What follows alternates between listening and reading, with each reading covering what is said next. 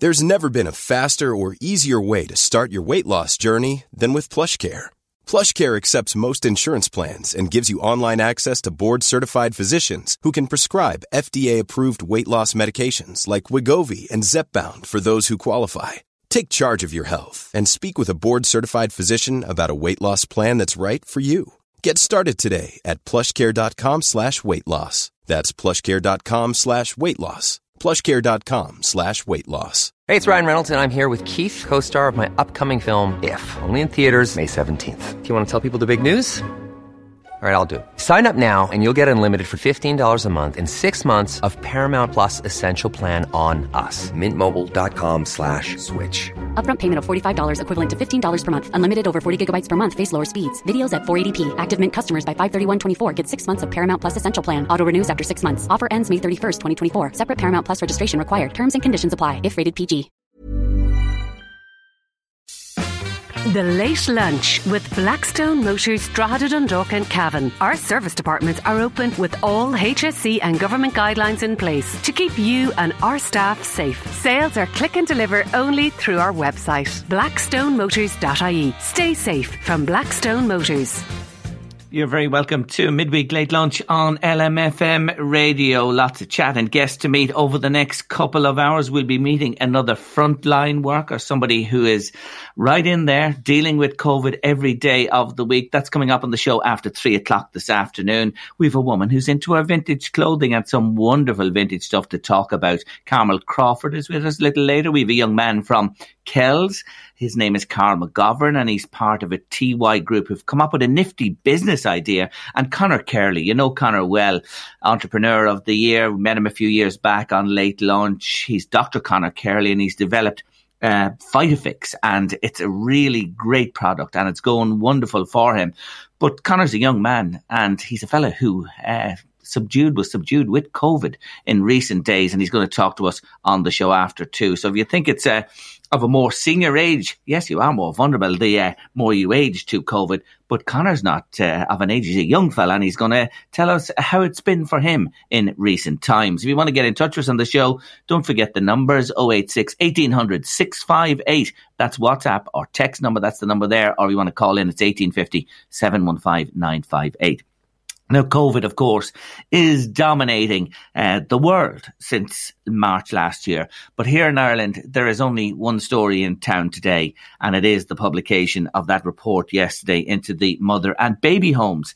And I'm going to talk in a few moments to a local woman who was born in one of those homes. But before that, I want to go back to Michael Reed's show this morning because Alison O'Reilly, who's from the Northeast, she's a journalist and author, she broke the Tuam baby story, which began this whole process a few years back. And here she is in conversation with Michael earlier today. Well, they really should be asking these people for their forgiveness, Michael, I think, really, because at the end of the day, the state did not do their job and allowed 9,000 children to die. And this story began with 796 babies buried in a septic tank in the west of Ireland. It's now 2021, and I did that story in 2014. And today I can tell you, we've still no further to excavating that grave, still no further to finding those children. But from Tuam, we now know that there's mass graves all over Ireland. 9,000 children are missing, and we're still where we were when we began in 2014. Shocking, isn't it, just to contemplate those words there. I believe there is a commitment to excavate Tuam that was spoken about certainly yesterday, but a lot of dissatisfaction still following on from the publication of the report. There will be a fulsome apology today by the Taoiseach to all concerned. But yes, the publication of that report yesterday must have been extremely difficult for all of those who gave birth, were born and have lived with the consequences ever since. And my first guest today was born in the Castlepollard mother and baby home, where she remained with her mother, Bridget, until she was 3. Kathleen Tute's story is one of thousands, and she's with us today to tell it again. Afternoon, Kathleen. Hiya, Jerry. How are you? I'm good, but how was yesterday for you? Yes, it was tough. It was a day I tried to avoid. I tried to pull myself away from it, to detach from all the stories and the stuff, because I kind of felt I didn't belong in it, because I feel lucky, you know. listen to the horror stories of some of those women and families and people who have left and people who've been forgotten, and and then somewhere in me yesterday evening, I was pulled in. I was, I felt, I was there. I was in Castlepollard for 3 years, my first 3 years of my life with my mother. But she had to stay for another 3 years. That was 6 for her, and it was unreal. It was, but it has been, this has been going on in me for a long time, and for years I just didn't want to know. I didn't know anything about my mother. I didn't know her name. It's only 10 years ago this year that I found her name, and I found my name. And it's not knowing your name that was the big thing for me. I didn't know my name, Let's go back to just Castlepollard, because you remained with your mother, whose name was Bridget, until you were 3. I take it you would have no recollection. Who does of those early years? Or when you were adopted, I take you were adopted at 3 years of age by your adoptive family? Yes, I was adopted at 3. No, I have no recollection. All I can remember is a hand, holding a hand. And I can see shiny floors every so often, like wooden floors. And I have no bad memories. I have no good memories of it at all. Just that's what I was. And and then I was adopted to Mahlertuna, to McCabe family when I was 3. And And you had a very good life with the McCabe family. It was a good life. Yeah, it was a lovely area to grow up in. There was a wee small farm. There wasn't much of anything, but there was enough. And you learn to appreciate life, and you learn to appreciate everything that was nature and everything, the wee farm and the animals and how life went on. Yeah. But you never knew, Kathleen, you never knew that you were adopted until, was it when you were in primary school, and you weren't told by the McCabe family? Oh, well, I did know I was adopted. I knew, but I didn't know what it was. I remember my mother used to say when we'd be in town in Carrick, she'd say, "This is the wee girl I adopted." Oh.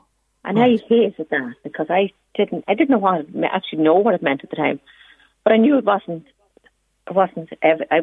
something different. And I didn't know. It was only when I was about 11 at school, one of the girls said to me, 10 or 11, she said, "Is your mother and father dead?" She said to me. I said, "Not at all, they're at home in the kitchen," And she said, "Well, why are you adopted then?" And that's the day I discovered what adoption meant. That my parents were gone, that I didn't have parents, that they weren't my real parents. But I didn't go home, I didn't say anything when I went home, I never mentioned it, I just kept it to myself. And you kept this within, suppressed for years and years? Yeah, and I held it, and I held it as shame for years, and I was like, I don't know why, but oh God, I felt, I couldn't. Never talked about it. Nobody. A lot of my friends didn't know. Like the ones I went to school, secondary school with, the local people would have known. Mahlertuna, they'd have known, all right. But I didn't. Just never came up for me. I didn't talk about it. And it's when I was getting married, looking for my birth cert, that I got the birth cert, and on the birth cert it was place of birth, and Ireland it said, and I thought any bloody field, I had no. There was no home, there was no nothing. There was nothing registered, And my adopted parents were the parents on the thing, on the birth cert, And it really, God, that's when it hurt. And then when I had my kids, I didn't. Then it really got, So you got married. You never spoke to your husband about this. You never raised this. You had your first child when 1970. What year was it? You had your first child. Yeah, June 77. That moment when that child is born, there must have been thoughts in your mind, thinking, "Oh my God, yeah." It was a big homecoming for me. Like, this is my first relation, the first blood relation I had. I never had any relatives. You see, I didn't know anyone that was related to me. And Kelly was my first relative, my daughter. And yet you still didn't talk about this at all. You're carrying this with you all the time, and the joy you must have felt when, as you said, when Kelly was born there, and that continued. When did you first, talk to anybody about this? Was it the time you met the doctor in Carrick? No, I think I must have been 28, 29. I think my fourth child, Sarah, was born then, and it was just kind of. I rang Bernardo, so I wrote to them. I think actually I discovered Bernardo might have answered, and I rang to talk about my mother's name and what it was entitled and all that, and they sent me a letter back in a couple of weeks, and they said to me that my mother was dead. It was a very cold, callous letter. There was nothing in it. Nothing really that would connect you with any kind of sensitivity. And I just had it for a while, and then I showed it to my husband, and he was very disappointed with me with my late husband. He was very disappointed because my adopted mother was still alive, and he thought it was an awful offence to her to be looking for, the woman that reared me and all that, and that wasn't much gratitude and all this. And that was it. So I put that away for another while then, because I had no support at all. I had no one to talk to about it, So Bernardo's was the first time you made an inquiry. You wrote to them and you were really rebuked by them. You didn't get anything back from them. And at that stage, your husband knew. That's interesting to hear what his feeling was about, your adopted mother and you in search of your real mother. But didn't you speak to Dr. Peter Moran in Carrick? Oh, yeah. I mean, I went to Dr. Moran. Yeah, I was in with Dr. Moran. Peter Moran was the doctor at the time there. His mother, Aileen, was the doctor, and then he took over for a while. And he was amazing. Like, he held me there, let me sit there for an hour and talked and cried and talked and cried. And he was so supportive. He was the only one at the time that I could talk to. And, it was great. It was fantastic. It was the only person. Yeah. I always feel so grateful to him for that. Yeah. So that was the first time you really could open up to anybody and talk about it. When did you tell your children, or why did you decide to tell your children? I think the younger ones, I think I told Sean or some of them first, because they were talking about somebody who was adopted, and I remember saying, oh God, so am I. And they looked at me and nearly died. They didn't, they just couldn't believe it, and then eventually one told the other, and I told them then, and it was just, Yeah, one of those things. Now, let's go back to 10 years ago, approximately 10 years, in May 2011. You're still carrying this with you. You've made no progress in finding out who your mother really was. And I know you had a social worker in Drogheda working for you as well, and that didn't lead anywhere. But 10 years ago, tell me the story, or tell our listeners, May 2011, what happened? It was actually June 2011. May 2011 was the beginning of it. Yeah, you're right. I was planning to, how was it? I was going with a friend of mine to a workshop in Carlingford. There was a priest doing it, a workshop on Would You Believe, or Who Are You? I was looking to heal the past. This was a workshop on healing your past. And Father Jim Cogley was his name, I think. Yeah, he wrote a couple of books on Would You Believe. And I thought this would be great healing for my friend, because he was very holding on to stuff. He couldn't let go of stuff, And I thought, well, God, this would be great. Maybe you should, release it. Anyway, we went, and I was sitting there anyway and holding myself back. It was like avoiding a camera. I was holding myself back so the healing would go to him, But anyway, we got home that evening. I got home that evening anyway, and I was completely and utterly drained. I was so exhausted, you wouldn't believe. It was like everything about me was jelly. And I couldn't figure out what happened to me, Jesus. But anyway, I went to bed. Next morning, got up grand, and my friend rang to see that I want lunch, but I want to go for lunch, and like that. And I said, yeah, okay. And he mentioned something about what to wear or something anyway that was very casual. And I got kind of aggressive, because I couldn't understand it, because I don't sweat the small stuff. I don't give a damn, but people can say what they like. Anyway, I said, are you ashamed of me or something? And it was that, when I said that word, shame, I realised this was mine. This was my stuff. This wasn't anyone else's. And I remember saying, look, this is my stuff. Don't worry, because it's not anything you said. And I couldn't stop crying. I cried and I cried and cried. I got into the car and I cried the whole way, and I cried then the whole way into the dinner. And he said, something, what is it? And I adoption fell out. It was like it fell out on the plate. It fell out on top of, out of me, the word adoption. And instead of going to wherever we were supposed to go, we ended up going to James's, my late husband's grave. And it was like he was helping me then from then on. It was like the whole thing came with me. Everything, every support that was there came with me. Energy from everywhere. But I felt really, it was that day, that started it for me. And then a week or so later, headed off to Monaghan down to the register to see could I find anything. And I only had to see my date of birth. I didn't have anything else. And I didn't even know if that was right. But anyway, the registry office was shut. So ended up going in to see the bishop. I didn't even know it was the bishop's house at the time, into his house, and he gave me he drew out a wee map of where the parish centre was. And went to the parish centre, and there was a big book. Big book. My God, the size of it. But my name wasn't in it. And I'll never forget the devastation. I was standing there for a few minutes, and maybe it was only seconds, but it felt like a lifetime. And I felt nothing. Time had stopped, and I felt, God, nothing. It was just, the blankness was unreal. And then the girl said something. She said, Kathleen, I have another book.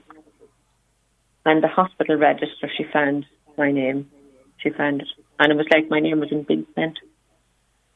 And I thought then, I seen my mother and father from adopted parents' names, Marylune, and I thought, oh, shall I know that? And I passed our marks, and I said nothing.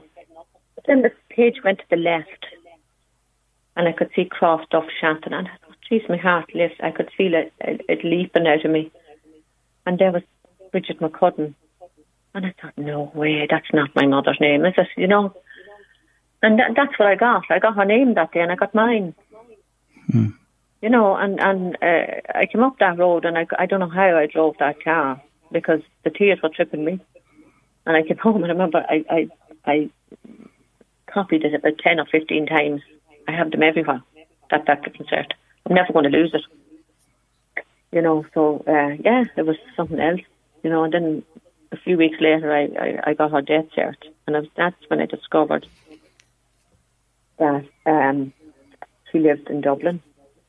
The last few years of her life, she lived in Dublin, in Fitzroy Avenue. And when I was 16 to 18, I lived in Cahill. I was studying in Cahill Street, and I lived in Mountjoy Square in a hostel. And that was exactly 10 minutes away from where she was for 2 years, and I didn't know it. And we never met. Oh. And I knew when I was 10 as well, that I knew I was from Monaghan. I knew they were close. I could feel it one day in me. Because I remember the social worker and me telling her, only look in Monaghan, you don't go any further. That's where I'm from. And I found her in Shantana, crossed off Shantana, and my dad was across the field. That's where he was from her house. And now they're buried in Lohagish. She's there, and there's a grave between the two of them. And I never met either of them. But I met lovely people, of families and cousins, and, just amazing people. Yeah. So you found her, and the pain of knowing that you were within minutes of where she lived when you were both in Dublin. And she died. What age was she when she died? She was 49. And you were her only child? Yeah. But you've reconnected with cousins and her family. Her family. I met her best friend, Maggie Sheridan, down there. Maggie's still there. And, oh, my God, I remember walking into Maggie's house and saying to Maggie, did you? Because somebody told me that I'd have known Maggie knew her well. They were friends. And Maggie nearly died when she seen me. She just cried. She said, I knew you'd come someday. And Maggie made a cup of tea for Maggie the night before she went away. And Maggie never knew she was going until she was long gone. And it was only a long time after she heard that she had a baby. Mm. And it was ironic. So she didn't know. She did not know. Nobody knew.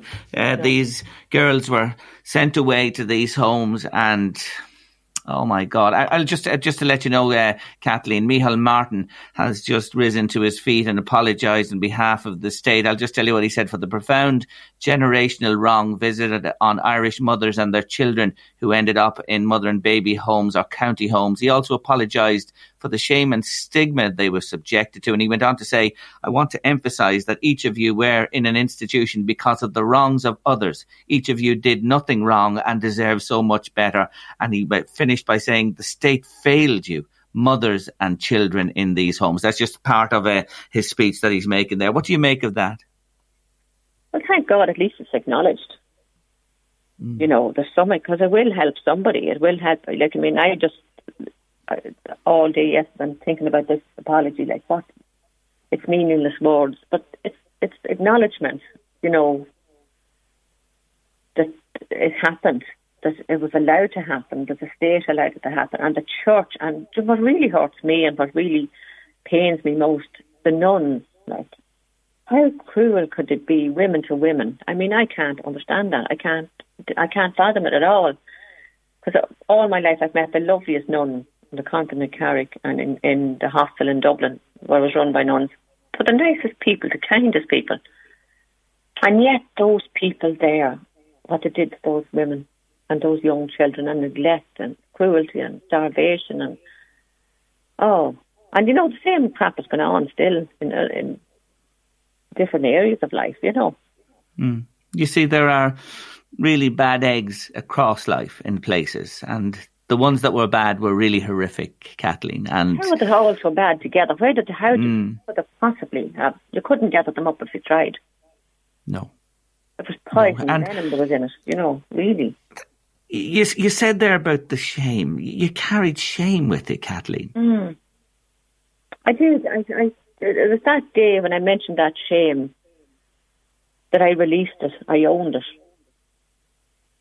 Because I carried that for years, like, and I wasn't entitled then, and I felt obliged, that I was obligated to my family to be, because, you know, people say, weren't you very lucky to be adopted, weren't you rare, great, and all that, and I always felt obliged. I felt, you know, I couldn't do anything, I had to stay around, I had to do this, I had to do that. I felt, obligated all the time.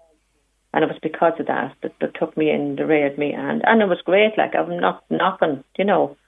Yeah. I wouldn't change anything in my life. I have no desire to change anything or any wish for that. But I'm grateful for everything in my life, and thank God I have a lovely family and grandchildren, and I wouldn't swap any of that. But it was just that shame. I carried that, and I'm so glad I owned it now, that I'm not passing that on. Because you pass this stuff on to your family and intergenerational. So, it's owning it, I think, that healed it for me, you know. You don't feel anger. You say you don't regret anything. You've no anger in you, no feelings like that towards... No, I'm not angry for me, because I'm lucky, and I'm so grateful to Bridget for bringing me into the world. And what I'd love to have had the opportunity to have heard her story. You know, she has been amazing. She, you know, only for her, I wouldn't have life. And it was like I was meant to be for some reason. And I'm not going to let her go because of this. Yeah. You know, I mean, she deserves the credit, and her name is going to be there, and I'm glad I put her into my book, and I couldn't believe I found her. Like, I can't, even though I didn't meet her, I feel I know her, you know. Yeah. I can go to her grave, and I can go to Charlie's grave, and I can talk to the two of them, or say hello to them and send them flowers, or just across the family now, you know. Yeah. It was closure for you in an amazing way, and the way it happened those 10 years ago, when it inadvertently, that healing came to you rather than somebody else. It's a wonderful, wonderful story. It really is. Well, look, Kathleen, I thank you for joining me again today on this difficult day. Yesterday was difficult, and of course we're going to hear more about this as the days go on. It'll be analysed further, and there's a lot more to come. There certainly is. But you're a great one. You really are, in what you've, you know, the way you've moved on and the way you look on this at this stage, and your gratitude is amazing, Kathleen. It really is. I wish you well, and it's great to talk to you again. I really appreciate it, Kathleen. Thanks, Jerry, and I just want to wish everyone the best and send them all blessings, everyone concerned with this today and all from now on. Okay, thanks a million, Jerry. Thanks, Kathleen. Take care of yourself. Bye-bye. Bye-bye. That's the wonderful Kathleen Chute there, relaying her story to us. Yes, let's have a song on Late Lunch. It's Trisha Yearwood from 1997. Big hit for her, How Do I Live? Trish Yearwood, How Do I Live? My God, so many people have had to live with the shame, as we heard about, and the keeping it to themselves, who were born and gave birth in those mother and baby homes. And if you're affected by anything we were talking about a few moments ago there, I have the number for you here for Louth, Meath, Cavan and Monaghan. The number to call if you're affected by anything you heard in our conversation with Kathleen Chute. It's 1800 234 117. That's 1800 234 117. Late Lunch, LMFM Radio, news and weather on the way. Did I mention that the other day to you about the Percy Pig sweets? I'm sure a lot of listeners today are familiar with them. M&S do them. They're very popular with children. They really are. I was looking there just before Christmas. They're big jars of them now. But the Percy Pig sweets, they're in bother because of Brexit. It seems that you're going to be paying more for them because they're made in Germany. They go to the UK, then they have to come here. And I think there's going to be an increase in taxation on them. So there you have it. So if you're a Percy Pig sweet fan, you're going to be paying more for them in the coming months and years. If you want to get in touch with us on the show, 086 1800 658 is the WhatsApp or text number if you want to say anything to us today, or you can call in on 1850 715 958. My next guest will choke me for mentioning Percy Pig Sweets because he is the epitome of health. He is the founder of Fighterfix, Young Entrepreneur of the Year in his day, and he's with me on Late Lunch again today. Dr. Conor Kerley, welcome back. Hiya, Jerry. How are you? I'm good. Have you ever tasted a Percy Pig in your life? Be honest now. I actually haven't. I'm not even sure what they are, but I'm not sure if you've sold me on the description. I'll leave it with you. We'll move on. Well, listen, Conor, I'll tell you, I want to talk to you anyway about Fighterfix and how it's going. But before all that, I spotted you posting a wee video in recent days telling people that you had COVID-19 and you were stark in the message you sent to people. You're a young fella, you're reasonably fit. Conor, were you surprised or did this come out of the blue? Yeah, absolutely. So I guess, you know, as you say, I am a young man. I'm young enough, I think. I'm healthy, I'm fit, and I thought I would have been in a low-risk category. Also, I followed all public health guidelines. You know, I didn't meet anybody over Christmas. I came from my apartment. I came home to my home house, stayed with my mum and dad and my two sisters over Christmas, and that was it. You know, I didn't meet any friends, didn't meet any family, and you know, followed all guidelines. You know, masking up when I was in shops and so on. So I thought I was doing everything, and still ended up on the 28th of December losing my taste. Which, if anybody knows me, I love my grub, and that was a bit of a red flag. So that night I got an antigen test. My sister is an occupational therapist. She owns a small business in Dundalk, and she had testing kits for her staff. So she tested me down then, and it came back positive. However, it wasn't the gold standard test, so I immediately rang the GP the next morning, who referred me for a test, and then I got tested at the testing centre in RD. And sure enough, came back positive. All the while I had been self-isolating, but yeah, it absolutely was a little bit of a shock. Also a shock that I was diagnosed and neither of my sisters or parents tested positive, even though we'd been in close contact for a number of days over Christmas. So I guess to me what's kind of scary about COVID is, well, many things, but you know, I've no idea why I picked it up. And I've no idea, you know, how I got it and my family didn't. And I think that is quite scary. There's a real warning there for everybody. And I think the message that has been out and about for quite some time, I'll say it again, you better treat it that you could have it, if you're listening today, or anybody could have it that you might come into contact with. Now, we should be keeping the contacts absolutely to a minimum, but if you have that in your mind, that is a good mindset to have. You lost your taste and smell as well. Did the sense of smell go? Yeah, absolutely. Both went. I suppose the smell wasn't so noticeable. Sometimes around this time of year, I got a little bit nasally. I've got allergic asthma. And, you know, I didn't think that was a big deal, that I couldn't really smell, you know, the Christmas smells in the house. But I remember very well, my dad made a little bit of a curry. You know, we were sick of the meat and two veg or whatever over Christmas, the turkey and the Brussels sprouts. But my dad made a spicy curry. I saw what he put in, and I was looking forward to tasting a little bit of spice, and I could taste literally nothing. And, you know, it's a very strange sensation, you know, to have food in your mouth, warm food. You can feel the textures that are familiar, but you literally cannot taste a thing. Yeah. It's a very, very strange experience, but it is a telltale sign. So you isolated. Had you any other symptoms, or was that it?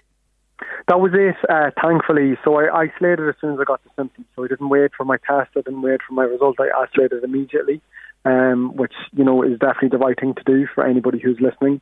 And that means that I limited the possibility of me spreading it to anybody else, which is really important too. So I'll say, thankfully, no, I didn't get any symptoms. I didn't have any symptoms at all in terms of cough or fever or lack of energy, anything like that. And as I say, I count myself extremely lucky. But, you know, a lot of things are in my favour. I say I'm young, I'm healthy, I'm fit. But one thing I should point out to your listeners is that I do have two underlying conditions. So I have multiple sclerosis, which is an autoimmune condition involving the immune system. And then, as I mentioned earlier, I also have allergic asthma, which again is an inflammatory immune condition. So strangely, the asthma wasn't affected at all. I didn't have any more wheezing or shortness of breath, even though they're two kind of telltale signs of COVID. And then I think, you know, my GP was worried that the MS could act up, and thankfully, again, it hasn't. But as I say, I have a lot of things in my favour. Now, you have developed Immune Fix, one of many products we expect in the years to come in the Phytofix stable. I take it you take that each day, and when you look at the vitamins in it, you know, B12, C, D3, D I focus on in a moment, magnesium, selenium and zinc, antioxidants and flavonoids all combined in this. I take it you take it every day, and would you say that may have been something that enabled you battle it, that the symptoms didn't develop perhaps more acutely? Yeah, so I mean, it's very interesting. So yeah, I take Immune Fix every day, but would you believe, Jerry, that when I came home from my apartment, which is in Ashbourne in County Meath, I actually forgot to bring my own jar. Oh. Instead of sharing a jar with my mum or dad and then, you know, cross-contamination with spoons or whatever, I said, no, it's fine. I'll get mine when I go back to Ashbourne just after Christmas. So I wasn't taking it for several days. And then, as I'm sure, you know, all of your listeners can empathise with, you know, there was a few more beers, there was a few more desserts, there was a few more large dinners, etc., etc. And the routine was completely out of whack. Which, you know, even though I am a doctor of nutrition, I do agree that, you know, it's fine to let your hair down. But it's kind of interesting that my entire family did not get COVID. And they were taking Immune Fix where I was not, even though I designed it and formulated it. But, you know, I would never say that our product helps prevent or cure any disease, but it certainly helps support the immune system. And I think you mentioned some of the nutrients there. And there is strong evidence coming out for things like vitamin C, vitamin D, selenium, magnesium and flavonoids, but specifically regarding immune function and COVID-19 actually. So, yeah, it's definitely interesting. But I'm happy to report I'm back on the Immune Fix and I'm feeling fantastic. Good man, and you're back working as well, and you're over the hump. And another thing I wanted to say to you, I just remembered you lived in Washington, didn't you? I would say you followed with interest what happened on the Capitol last week. Yeah, absolutely. I mean, you know, just a crazy start to 2021. You know, after the craziness of 2020, we all thought 2021 was going to be much more normal, and then really started with a bang. But I mean, you know, it's just so sad to see. I used to play Gaelic football, you know, just up in the Capitol outside the Washington Monument. It's an absolutely fabulous city, and just so sad to see the Capitol being stormed like that. You know, I was in that building many times, and it's a really historic, really impressive building. And to see it being completely, you know, overrun by people who just are very opinionated is just. Was just so sad and so shocking to see. I guess America is quite a divided country at the moment, but not to say that, you know, other countries, including Ireland, are necessarily fully united either. So, you know, especially in these times, I would hope that we can all be a little bit more patient, a little bit more forgiving of each other, and you know, not necessarily driving home our differences all the time. Well said, Conor. Fine words. Now, Phytofix, the work continues into 2021, pandemic or no pandemic, and hopefully as the year moves on and vaccines get out there into the community, we'll get back to a normality. Other products in the planning are concentrating just on the Immune Fix at the moment? Yeah, so right now we definitely have a focus on Immune Fix. So as you know, Jerry, we launched in October. And actually, our website got delayed for a month. Our website didn't launch until November. So we celebrated our 3rd month anniversary yesterday, and actually our 2nd month anniversary of our website. And so far, we've exported to 12 countries, and our sales throughout Ireland are quite strong, which is great for such a new product, a new company. We also won the Irish Quality Food and Drink Awards, which is phenomenal because we're in the same category as the likes of Lidl. So we won that in early December. So things are going well, but it's a strange time to be involved in a new company. For all the reasons that we mentioned with COVID, but also Brexit really throws up a few issues as well. So right now, what I would just like to mention to your listeners is we do have a discount. To say goodbye to 2020, we have a 20% discount. And anybody can avail of that discount for the whole month of January. And they can avail of it just by contacting me, checking us out on social media, or there's a discount code for our website, and it's simply Goodbye20. So Goodbye20, all one word. We'll get you a 20% discount on all of our range. And you were asking, so in the future we definitely are going to be branching out into additional products. And some of the areas we're quite interested in at the moment are inflammation. As I say, I myself have 2 inflammatory immune disorders. So our first product is immunity. Our second product will be for inflammation. And that will be appropriate for anybody with an inflammatory disease like arthritis, but also for the likes of rugby players, anybody who's experienced inflammation in general. We're also interested in the product for eye health, simply because a lot of us spend a lot of time on computers, especially in these days when the face-to-face contact is minimised, and maybe we're spending more time on Zoom or on the laptop or tablet. And eye health is so important. And I won't get into the whole detail, but there's actually some pigments in your eye which are protected 100% by pigments derived completely from diet. And the problem then is if we don't get them from diet, then the eye is very, very vulnerable as such. So there's a whole story behind that. Lots going on, lots going on, and more new products on the way, which is great to hear. Well, look, we wish you well. Thank God you're over the COVID. Keep safe and well, and good luck to you. And I'll mention it again, Phytofix.ie. That's PHYTAFIX.ie, and Goodbye20. And Conor will look after you there for sure. Nice to talk to you. We'll be in touch through the year, Conor. Absolutely, Jerry. I might just give my phone number as well, if that's okay. Yes, shout there.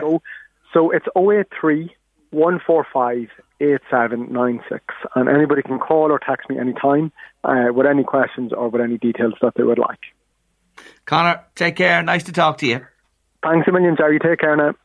Bye-bye. That's Conor Kerley there. Great guy from Phytofix. Young fella, COVID, doesn't know where he got it. Need we say any more? Late lunch, LMFM radio. We're talking about Washington there. Just see that they're all really getting rid of Trump, aren't they, at the moment? Yes, YouTube is the latest to suspend ex-president, it'll be this day next week, Trump's account. They're closing in for sure. Late lunch, LMFM radio. We have an established entrepreneur. We were talking to there a moment ago, Conor Kerley. We have a young lad from County Meath next. He's a transition year student, and him and his mates have come up with a nifty idea. Stay with us on Late Lunch. Nuala's been in touch with us just to say, Jerry, delighted to hear Conor with you on the show today. I've been taking Immune Fix since November, and I was having awful trouble with severe pains in my legs, which prevented me from walking. Started to take it, and within weeks, the pain was gone, and I'm getting out there now, exercising. I have far more energy, and I'd just like to say a big thank you to Conor, because this has been a lifesaver for me. Thank you indeed. That's a lovely message to get, and I'm sure a great fill-up for Conor and Phytofix.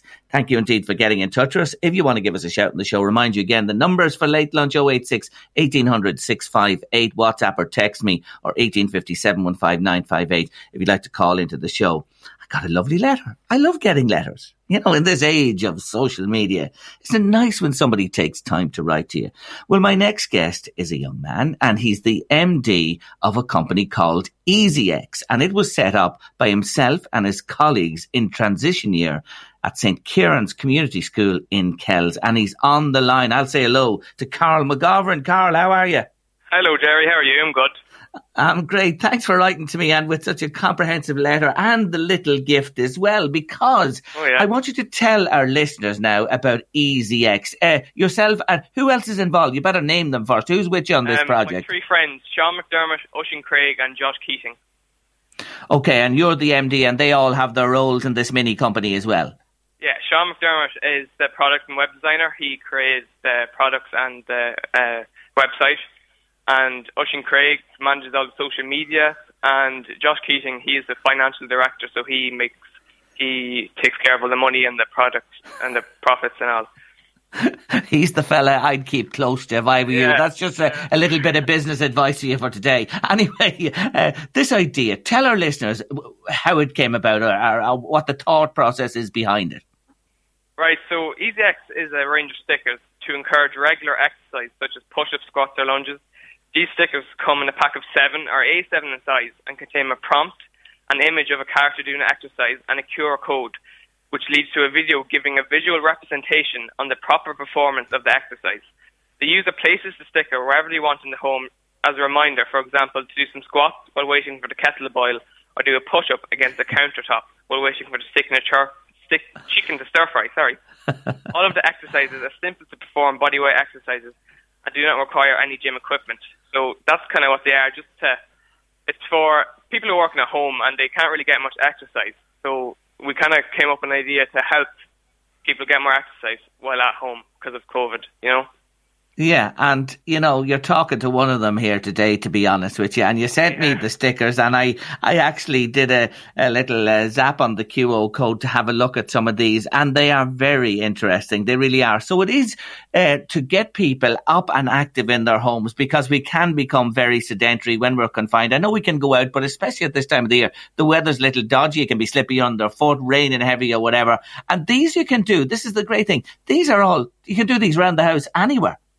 Yeah, anywhere you can put them. For example, we have one for go up the stairs. So even if they have to go up to your bedroom to get some, instead of going up the stairs once, you can go up and down it 3 times, you know, just to get the extra exercise in, just like that, you know. Yeah, and the push-ups you can do, I just see that there. That's one I looked at by leaning against, you know, any piece of furniture or table or countertop or anything like that, and just do a number of them. And I suppose the idea with this is that these are placed in your line of vision, and it's sort of developing a habit. Is that the thought behind it as well? It's for people to gradually build exercise into their day. That's our tagline, build it into your day.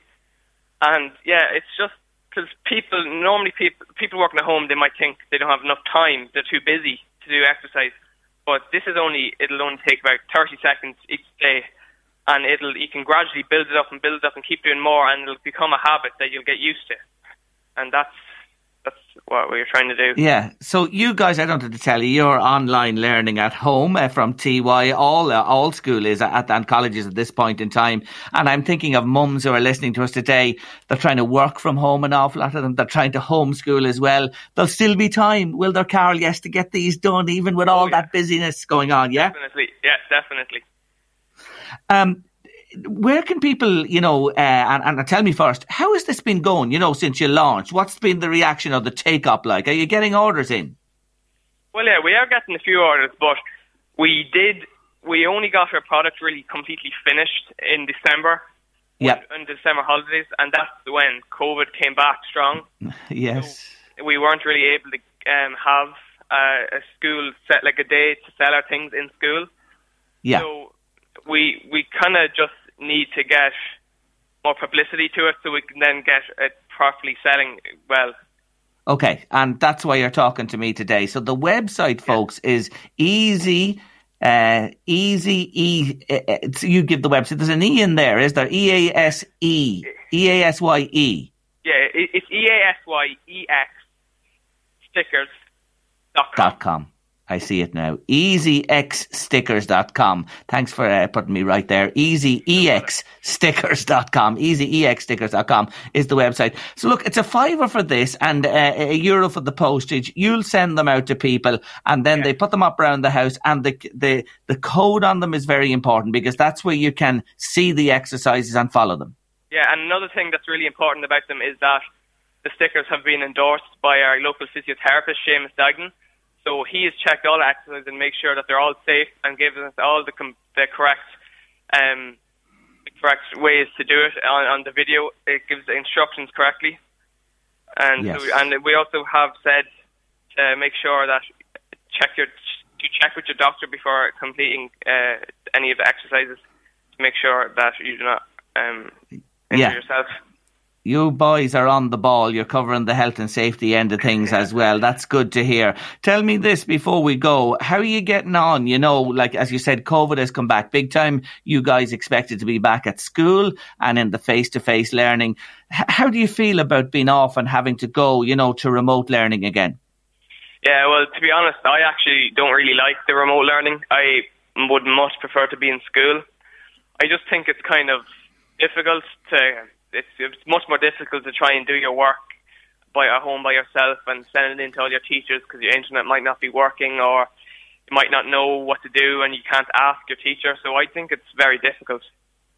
Do you understand why you're out?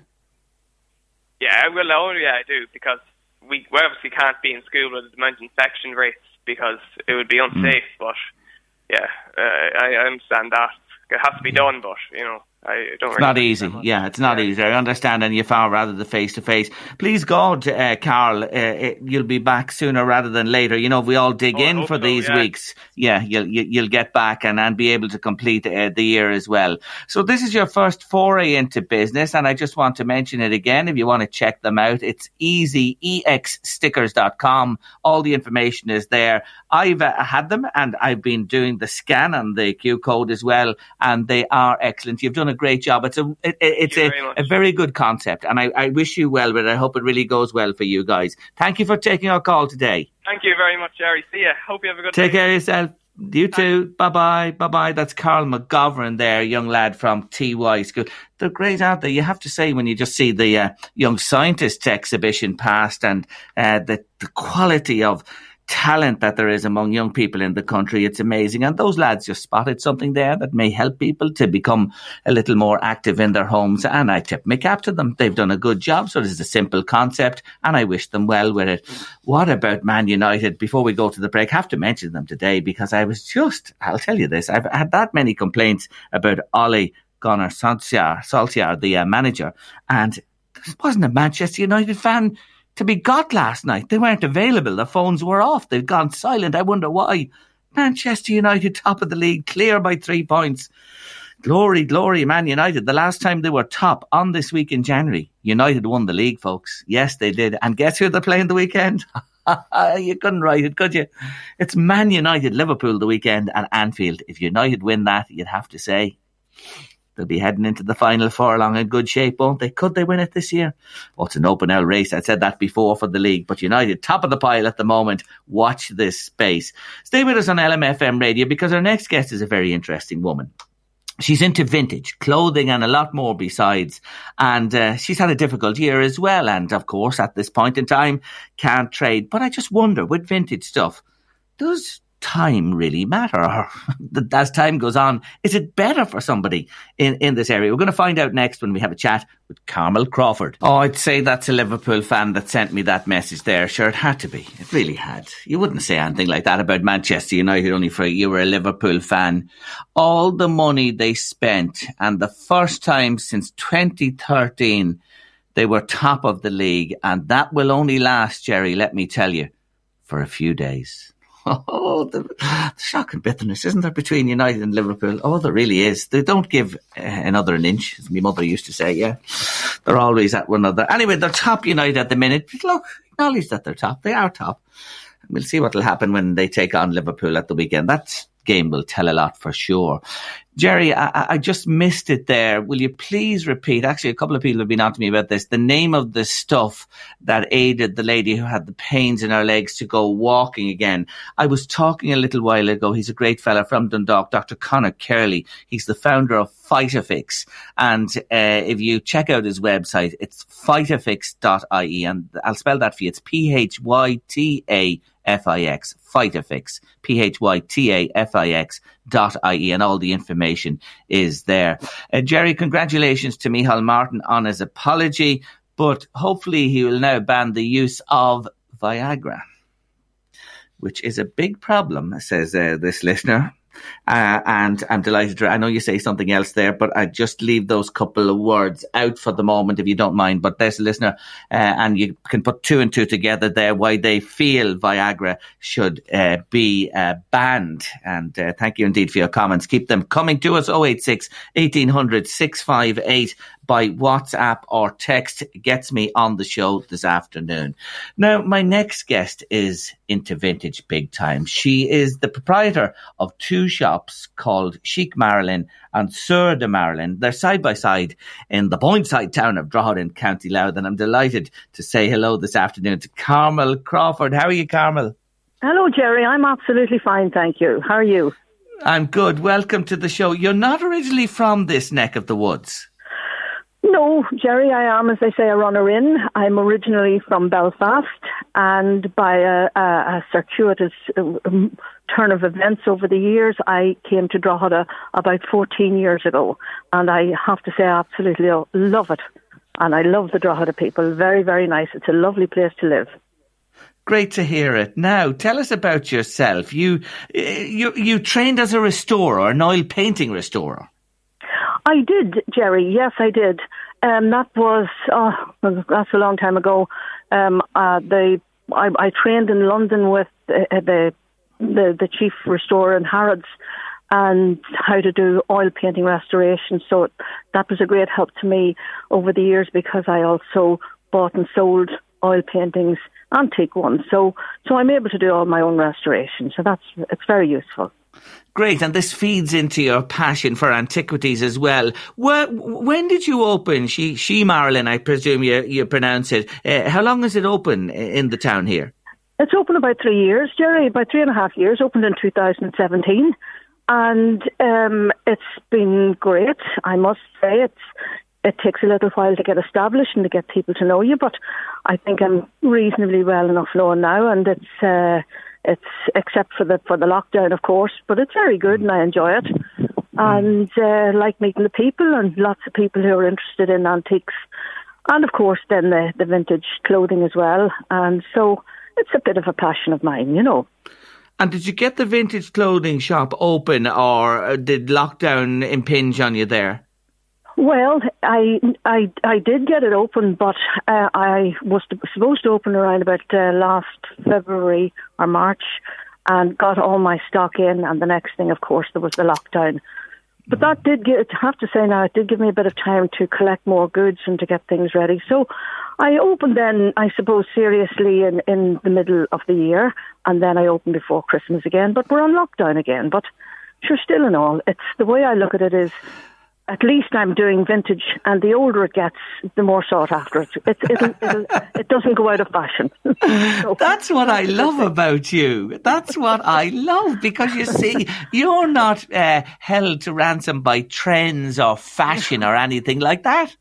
No, it's great. I have to say, it's really good. If I don't sell something in the winter, I just hold it to next winter, and it doesn't matter to me. That's it. No, it's grand. So there you are. Here we're talking to a business that's getting along with things despite the lockdown. Now, let's talk about the vintage clothing. Some of the pieces you have are really, really special. Give us an example of some of the wonderful gowns you have and pieces. Well, I have a fabulous dress which was worn by Jessica Alba, the actress, at the Prada show in Beverly Hills in 2009. I have that in the shop. That's a velvet cocktail dress. And then I have some items by by Jessie Norman, who was a famous opera singer. Unfortunately, she died last August. And she sang for President Obama, and she sang for the Queen, and she was really, really stunning opera singer. But I was very fortunate to be able to get the opportunity. I was able to buy 4 of her pieces that she wore, her personal clothing. So I have those as well. They're amazing pieces, beautifully made. And, yes. And you have a connection with the Queen of England, I believe. Oh, well, I have lots of connections with the Queen of England. One of them would be through some clothing that I have by a designer called Donald Campbell, and he was the couturier for Diana. Oh. So I have some lovely pieces by him as well. So, and then there's of course, the Hardy Amy's, which I suppose the Queen wore that as well. So that's about as close as I get to the Queen, I think. Ah, no, I'll tell you, it's close enough. It's closer than many people would get, to be honest, with you, Carmel, What about over the years when you deal in vintage clothing and that?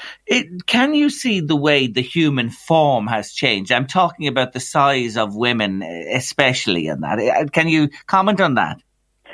Yeah, it's really surprising because in the past, women now have grown much taller than they used to have, probably just better living and better food and everything. But in the past, their sizes were quite small, especially I noticed in hats.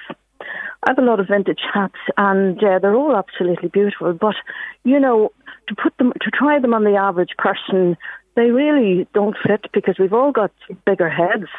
And then similarly, when it comes down to gloves, if you get a vintage pair of gloves, I think the average person wouldn't be able to pull them on. But they're lovely to look at, and they're historical.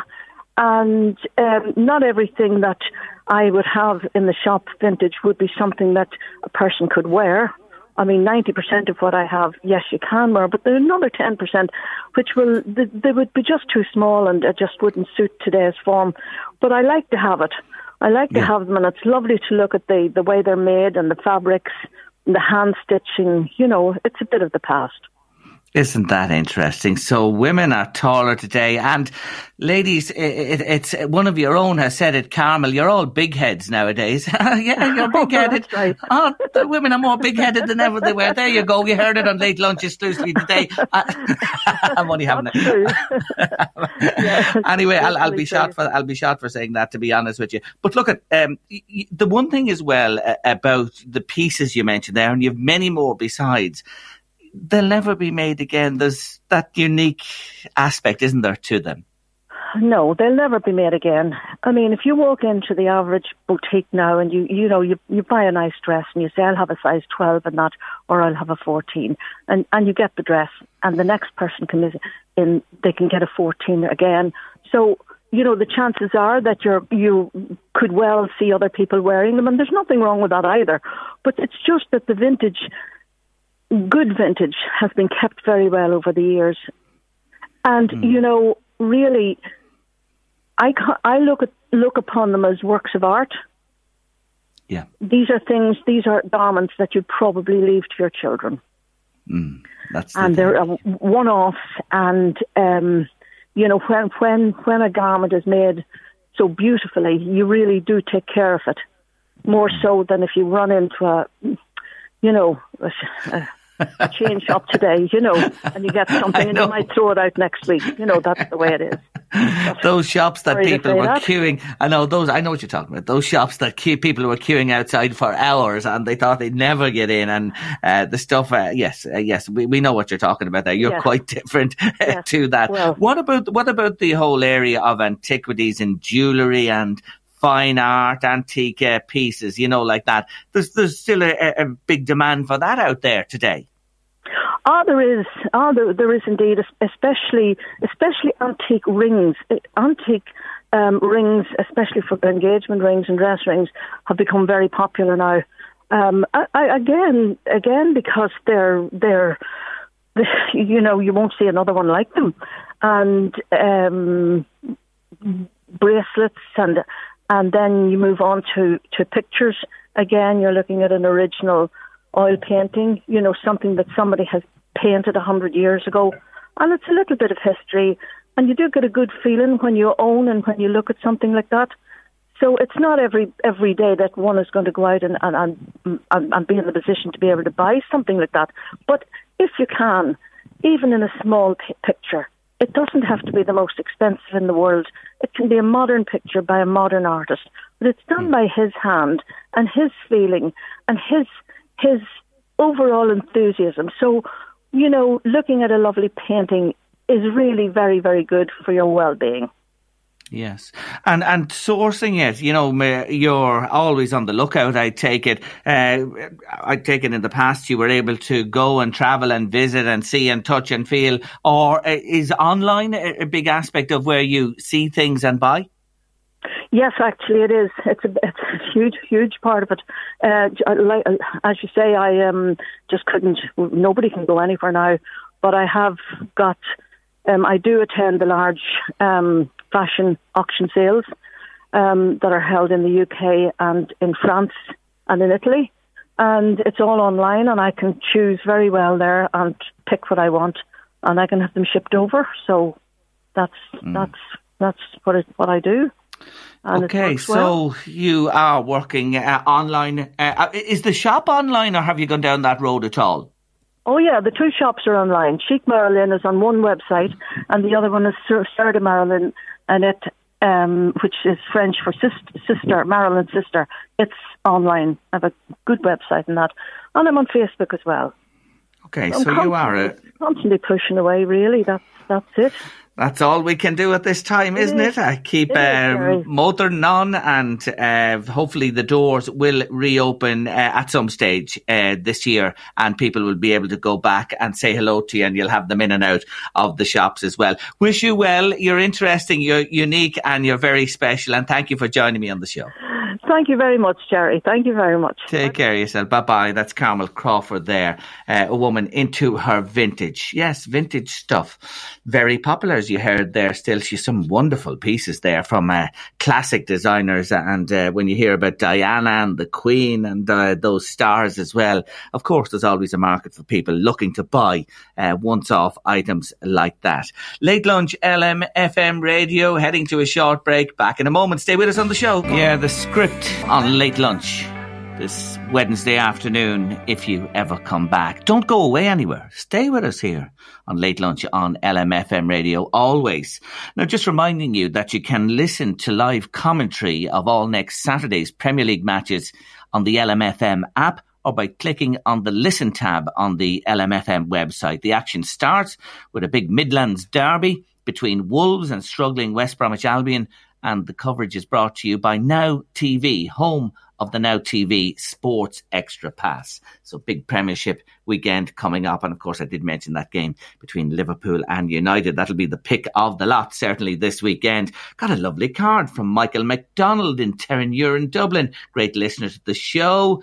And the card's beautiful. I'll tell you why. 2 hares on the front of the card. The way they're looking at each other and a church and a snowy scene in the background is lovely. Thank you, Michael. I'll put it with our collection of cards on the Late Lunch display board. Much appreciated. And keep listening. Folks, tell you a little story. My home insurance is up for renewal at the moment. Next week, I think, sometime. And of course, I'm with Aviva. And I got the details out from them. I actually got it before Christmas. Only went back to it last evening. The reason I'm telling you is it's funny the way advertising works. I was watching television last night and an ad came on for AXA Insurance and says, "We are the best. Contact us. We can give you the best quote for your insurance." So right enough, sure, the old phone sitting beside me on me lap, and I went into AXA on the phone and went through, put in all my details, same information that Aviva have as well. And I hit click and I got the quote through. And of course, this morning, first thing, they're sharp. They see you do it online, had the phone call from AXA. Anyway, the AXA quote, folks, for my home insurance, no change from last year, same amount to rebuild the house, contents, etc. Quote from AXA, €422, 422. My quote from Aviva, 230. So when the lady rang me this morning, she says, are we far apart? I said, you're not even in the same county when it comes to the quote. 422 against 230. 230 is a decent quote, isn't it, for home insurance? Anybody out there renewing at the moment or like to recommend somebody else I might see what they're charging just to do a comparison? Have you renewed your home insurance lately? Let me know. Maybe another company I should try. 422 against 230. I'll be staying with Aviva, that's for sure on that one. I don't think anyone will beat 230. Anyway, if you can help me, or you've had a quote lately, or have a story of an outlandish quote, because that is outlandish, isn't it? 422 is against 230. Let me know. Love to hear from you. 086 1800 658 is the WhatsApp or text number. Get in touch. 1850 715 958 if you'd like to call in.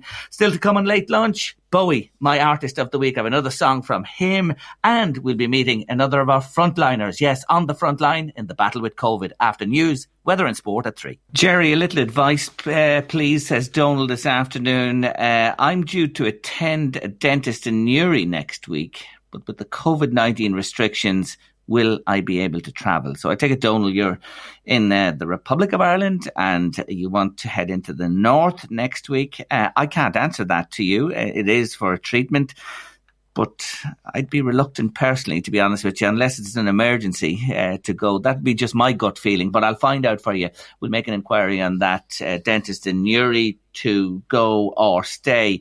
Oh, they're still at it. Will you give up? Jerry, can you tell that Liverpool supporter that United were actually top in 2017? I don't know where they're going with 2013. Thank you very much. Ha ha ha, says a listener today. Thank you indeed. The insurance, I mentioned my home insurance. Got a quote from AXA 422. My existing insurer, Aviva, €230. Jerry, if I were you, I'd stick with Aviva, says a listener, because you're getting a great price, and I haven't had a great experience dealing with the others. Another one says that I go through a broker in Dundalk, says Jane, every year. Greens, they're in Thomas Street there, and they do a great job for me to get the best quote. Thank you for that. Jerry, I paid €190 to insure my house. Oh, who was that with? Oh, God, €190. That's a good one there as well. So give the comment to me if you have any advice on the home insurance front. I'd appreciate it, and I'll do a little more fishing round. But it looks like Aviva's in the box seat at the moment. Now, my featured artist of the week this week is none other than David Bowie. Born in January, died in January, celebrated his birthday just a few days ago. And I'm moving up the years. I was playing some of his early stuff Monday, Tuesday, but today we come up. And wait till I tell you this. Here's an irony for you. I had a look. I was thinking about Bowie, and I know I have a couple of his albums, but didn't I find this single in a box in the attic this morning? Honest to God, I have this single in the original little cover as well. It comes from the album Scary Monsters and Super Creeps, and it was Bowie's second number one in the UK. I'm talking about the year 1980. And the song, well, you know it well, don't you? Here it is for you, and I love it. I still love it to this day. Yes, you know what's coming, don't you? You do indeed, yeah. Bowie going back in time to Major Tom. He spoke about this song, and Major Tom from the 60s featured in his thoughts as he wrote Ashes to Ashes on your Late Lunch this Wednesday. Ashes to ashes, bump to funky. Who knows, Major Tom's a junkie. I have the single. It's in perfect condition. In the wrapper as well. In the attic. Made me day when I found it, to be honest with you. Considering Bowie's my featured artist of the week this week on Late Lunch. Watching television last night, I'll tell you, I really enjoyed. I love watching cookery programmes. I do. I like Jamie. I like Jamie's good. Rick Stein is great as well. I watched that show last night. Gordon, Gino and Fred's Road Trip. Gordon Ramsay, Gino D'Acampo and Fred Sirieix. They went to Italy with Gino. They're going to each other's countries. I think it's Scotland next week and then France the week after. But it was so funny. It was quite different, being a show about presented by famous chefs and about cooking, and in Gino's home country of Italy. He started in Sorrento, of course, a place in the world I know well and love, but a very enjoyable show, I have to say. I'll be tuned in for the next 2 episodes. I think it's been on before, but the first time I've actually ever seen it was last evening. Well done to Kathleen tuned with us top of the show, for telling her story and being so grateful for what life brought her way. That comes in from Jean this afternoon. Thank you. Another one there. What a lovely woman Kathleen is, Jerry. So delighted she found her man, but sad at the same time she never met her and just missed out. That comes in from Sheila to Late Lunch this afternoon. Thank you indeed for all of your comments. Now, the fight goes on and the numbers are big, and yesterday was frightening. It wasn't really the number of people who died. The deaths, 46 announced yesterday, and they say those numbers will continue high for the foreseeable future. And there are so many people on the front line doing their very best for you, me and everybody else. And after the final break of the day on Late Lunch, we're going to meet another frontliner. I see our good friend Suzanne Lynch, Washington correspondent with the Irish Times, just tweeting that Jim Jordan, an ally of Trump, he got the Medal of Freedom from the president in recent days, still insisting that there was election fraud in Pennsylvania. And really, Suzanne just saying that it's a reminder that there are many Republican members who won't break ranks with the president. You'd probably heard that some of the senior ones, Mitch McConnell, Liz Cheney and others, are going to vote to have Trump impeached when it comes before the House. It's going through the representatives at the moment. Will it go to the Senate? A lot of timing issues involved here. Anyway, he's out of office. He's gone. He's gone this day week. Joe Biden will be inaugurated as the next president of the United States, and a big security operation going on in Washington since the riots last week. There's lots of barriers being erected, and forces are being ramped up from the army through to the National Guard to the police as well. It's all shaping up to be really secure next week for the inauguration of the new president and vice president. That's Joe Biden and Kamala Harris, both of them to be inaugurated in the States next week. Now, our frontliner, have we our frontliner with us on the line? Moya Green is there, I believe. Yes, hello, Moya. Hello, Jerry. How are you? Good to talk to you. You better tell them, you see, you're a Navan girl. Give them your seed and breed. I grew up in Navan, that's correct, and moved from Navan about 6 years ago to So you're in Leitrim now at the moment. What was your name before you took the green name on board? It was Gallagher. Gallagher. So she's known. Listen, Moya Gallagher from Navan. That just pinpoints you for our listeners this afternoon. Thank you so much for taking our call on the show today, because you are another of these frontliners, and we're doing a little series with people who are on the front line. You're a general practice nurse. What's practically speaking, what's it like for you there since COVID began, but especially with this latest crisis? Well, since COVID began, nothing has really changed. We're still continuing to work, still continuing to see patients on a daily basis, even during this lockdown and the last lockdown, albeit it's at a reduced capacity. We're triaging our patients and still seeing those that are high risk, still maintaining that antenatal vaccine, that baby vaccines are done. Anybody that we feel needs to be seen is seen. And once the level 5 restrictions were lifted way back in June, we were back to full capacity, seeing 30 up to 30 reporting today. And then when the flu vaccine came in September, the afternoon clinics were again up to 40 vaccines in an afternoon on a daily basis. So it has been pretty full on since the beginning of this. Now, the thing is, the precautions that you have to take are obviously more important now than ever, and protecting yourselves and people coming to visit you. It's good to hear that, the ordinary daily stuff that has always been going on is going on. Now, I've talked to other people where maybe in other practices, it's not to the same degree as you're saying to me. Well, it is to the same degree. A lot of the all right, there's a lot of phone calls. Yeah. If people ring in with a general complaint, certainly they get a phone call back from the GP, and the GP triages whether that patient actually needs to be seen, and if they do need to be seen, brought on site and seen face to face. Okay. If they feel they can deal with it over the phone, they will send on scripts or refer them up if they need to be referred, etc., etc. I'd say that's the succinct difference that people are finding quite different, that normally they would have got an appointment and gone to see the GP, but that now is certainly being triaged, as you say, and filtered before. If it is necessary, though, you're assuring people they will be seen. Oh, absolutely, yes. There's no doubt about that. Now, what about you? What about yourselves as frontline? Because you are on the front line meeting people. And of course, you're meeting people who are coming from different families and homes and areas as well. What does it mean for you? Are you wearing protective gear now all the time? The mask, etc., washing the hand washing, distancing, all that type of stuff? Yes, I'm in an apron, gloves and mask from I come in the morning till I go home in the evening. Patients have to ring into the surgery to let us know they're outside. They're screened at the door. They're asked if they have any symptoms, have they had any recent travel, have they been in contact with anybody being referred for testing or have tested positive before they're admitted into the surgery. We try and keep the appointments to a minimum of 15 minutes in the face-to-face situation, and following the patient leaving the premises, everything is sanitised, everything is wiped out before the next patient is allowed in. Okay, so that is a new regime for you, wearing the gear, having to do the sanitisation, but that is happening. So there is extra onus on everybody there. Now, what's the story with the vaccine? Because you are frontline, GPs are frontline. I believe you might have a bit of a news update because you were told you weren't going to get it for quite a number of weeks, but that date's been brought forward?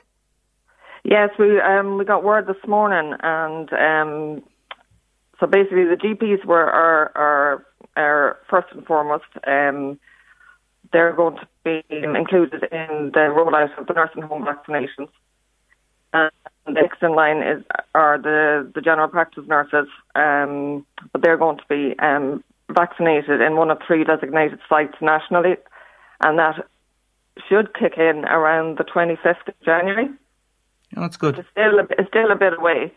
And I suppose it's one of the things that a lot of my colleagues are, I suppose, frustrated about, because we are seeing so many, we have seen so many patients and are still seeing patients, and it's a very short time frame for us then. Like, if we're going to roll out the vaccine to the general public, it's a very short time frame for us to set up and get organised for flu clinics, for consent forms and all of that. So, and there's no guarantee it'll happen on the 25th of January. Vaccines, stocks, etc. So, yeah, but that's the plan anyway. That's the plan. So we're at the 13th today. It's about 12 days away. And then, of course, you'll have to get the second jab as well. Here's the other thing. Are you talking among yourselves just quickly about, if the Oxford AstraZeneca vaccine is approved, there's talk that it will be rolled out via pharmacies, GPs, etc. Have you been talking or thinking about that yourselves? Yeah, like we're all just everybody's waiting on word as to what's going to happen. We have patients ringing in asking can be put on waiting list. Everybody is anxious to be vaccinated.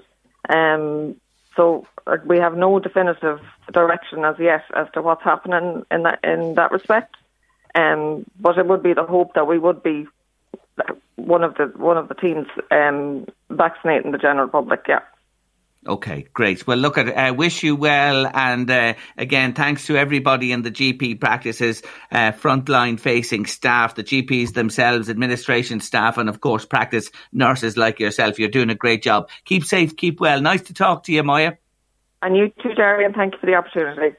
Not at all. Take care of yourself. Bye-bye. That's Moya Gallagher from Navan in County Meath, working as a general practice nurse. Finishing our late lunch this Wednesday afternoon. On tomorrow's show, yes, we will be meeting the man who hasn't left his home. Listen to this. He hasn't left his home since March because of COVID. Shane Dunphy, the wonderful Shane Dunphy, is with us tomorrow. His books are being published in audio form and more besides to talk to Shane about. And Susan O'Donoghue will be with us. We're talking Wildlife Matters, and it's the Barn Owl tomorrow on Late Lunch. Eddie Caffrey's coming next with The Drive. Have a nice evening. See you tomorrow, 1:30.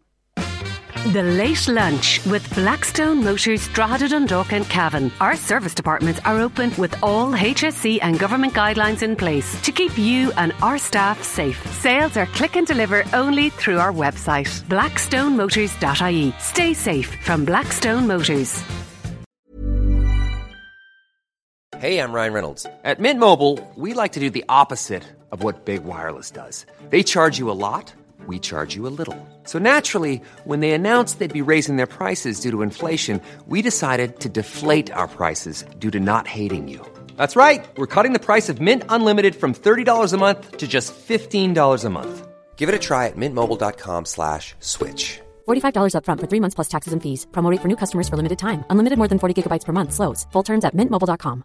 There's never been a faster or easier way to start your weight loss journey than with PlushCare.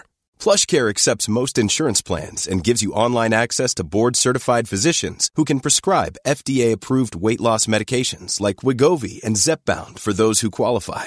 Take charge of your health and speak with a board-certified physician about a weight loss plan that's right for you. Get started today at plushcare.com/weight loss. That's plushcare.com/weight loss. plushcare.com/weight loss. Hey, it's Ryan Reynolds, and I'm here with Keith, co-star of my upcoming film, If, only in theaters May 17th. Do you want to tell people the big news?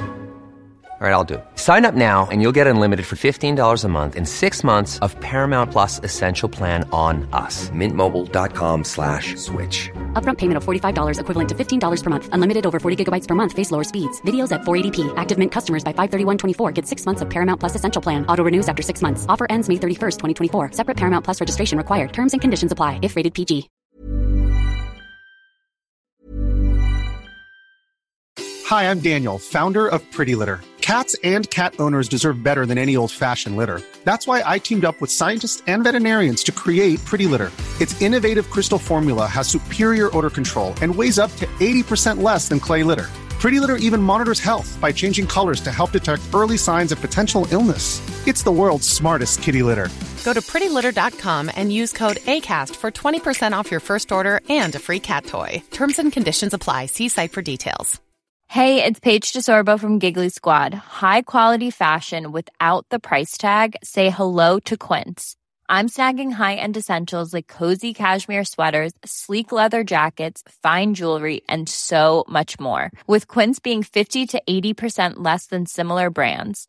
And they partner with factories that prioritize safe, ethical, and responsible manufacturing. I love that. Luxury quality within reach. Go to quince.com/style to get free shipping and 365-day returns on your next order. Quince.com/style.